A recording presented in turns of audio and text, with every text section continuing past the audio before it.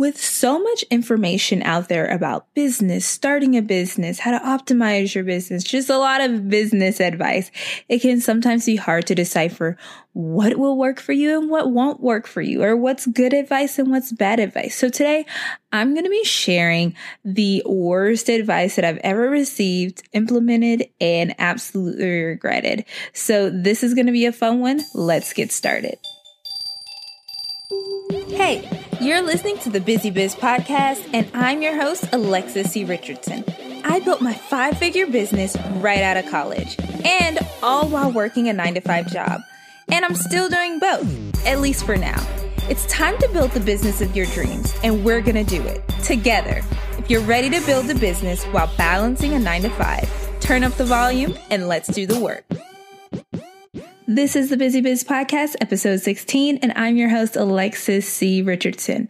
All right, so I had a personal podcast that I recently ended, and it was called the On the Go Podcast with Alexis. And the very first episode, which probably was like one of the most popular ones, was where I shared the worst relationship advice that I ever received.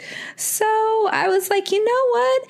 Let me share with you the worst business advice I've ever received. Followed and, regretted, especially since last week we talked about how to know when you should either take a course, do a best practice, or, just hire someone. And I really wanted to kind of share the other side of like, this is some of the worst business advice that I've received and, implemented.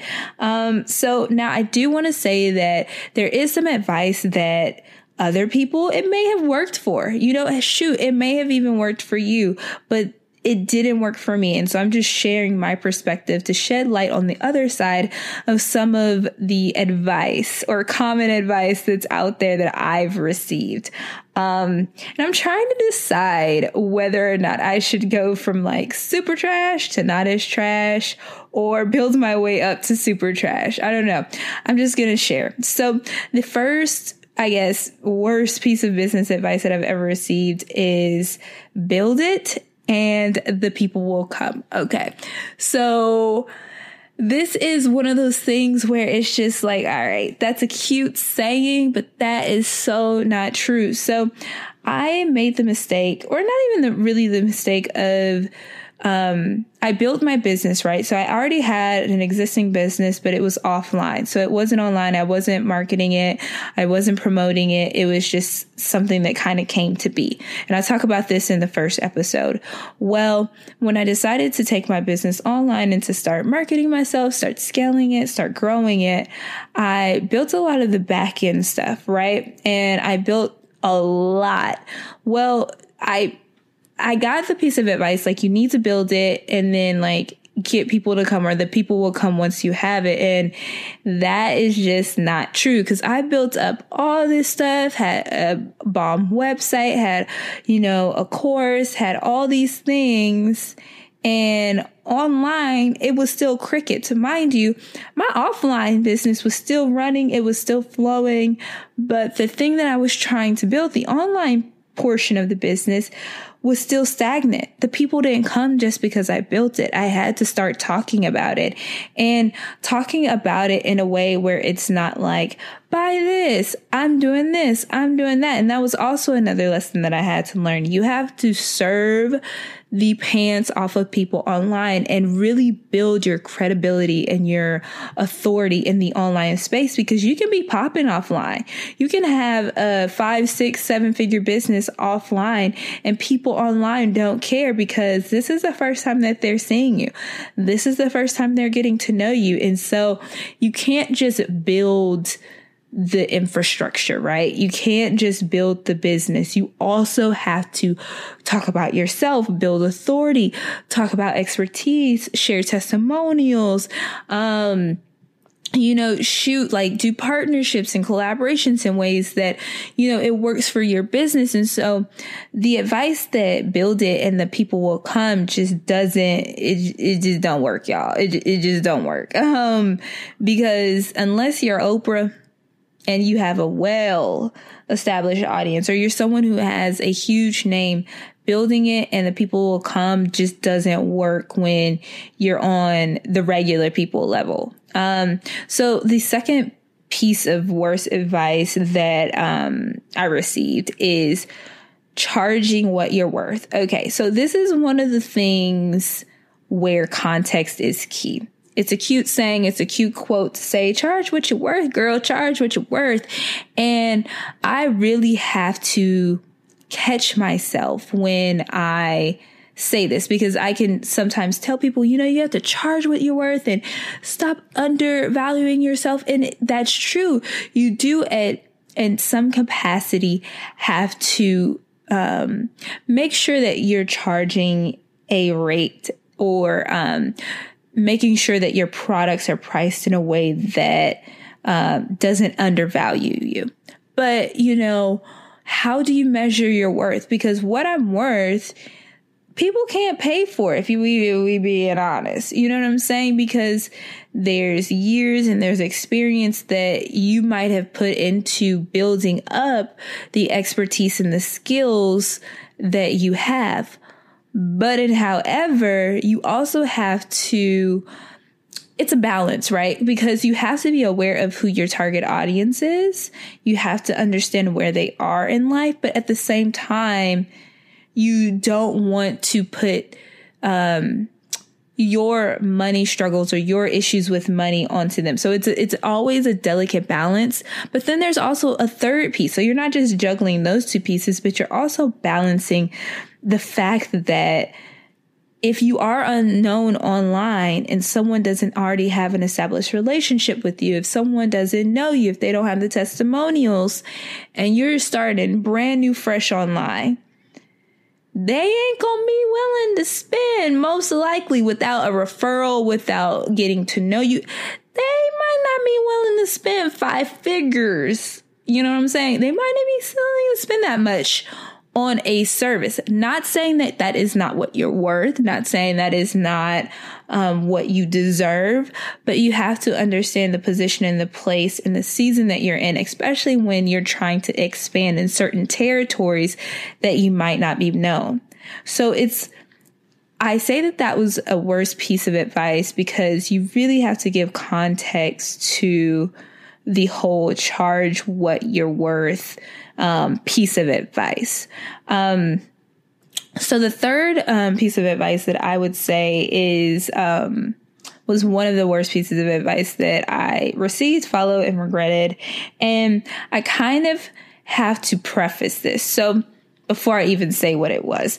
So maybe at this point, maybe 2 years ago, I was really trying to build my business. I was looking for a mentor, and because I was young, still am young, proudly, and didn't really know what a legitimate business looked like.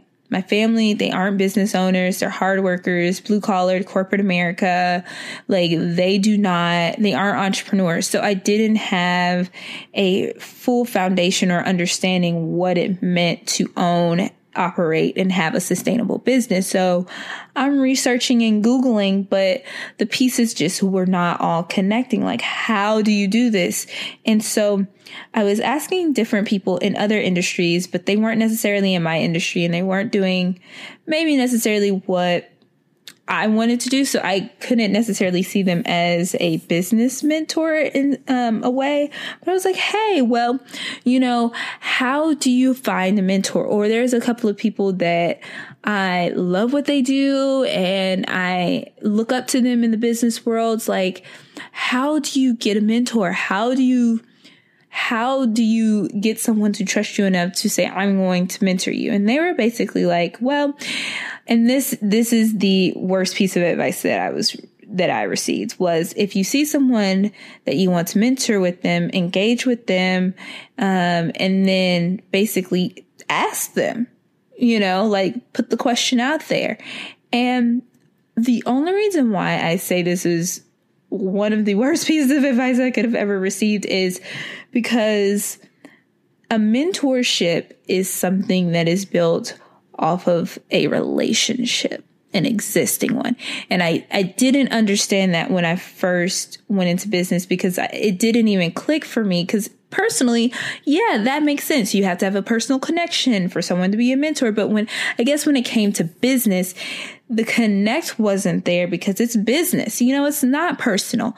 But however, when you're asking someone to mentor you from a business perspective, it ain't nothing but personal, because this person has spent years, decades, they might have even spent money into learning a skill or whatever they have become successful at in their business. So that is very personal to them because they've put in the time. So for you to engage and ask them, basically, can I pick your brain and can you give me information, even though that might not be your intent, right? That's not your intent. But the way that it comes off, especially if you don't have an established relationship with them, it can come off the wrong way. And so what I tell people kind of on the reverse is, if you're looking for a business mentor and you can't find one, because honestly, it's a struggle, especially if you were like me and you didn't really know anyone who owned an online business or owned a business and had the time, or you had the relationship with them to kind of help guide you and mentor you along the way. I tell people, first, you really have to just network, honestly. And it's something that I hate doing because it's like I have 5 billion things to do. So going to an event and networking is not really something that I desire, especially when I'm peopled out.